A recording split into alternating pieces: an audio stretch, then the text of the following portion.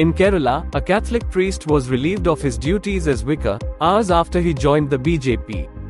Kuriakose Mattam received the primary membership of the BJP in Idukki district on October 2.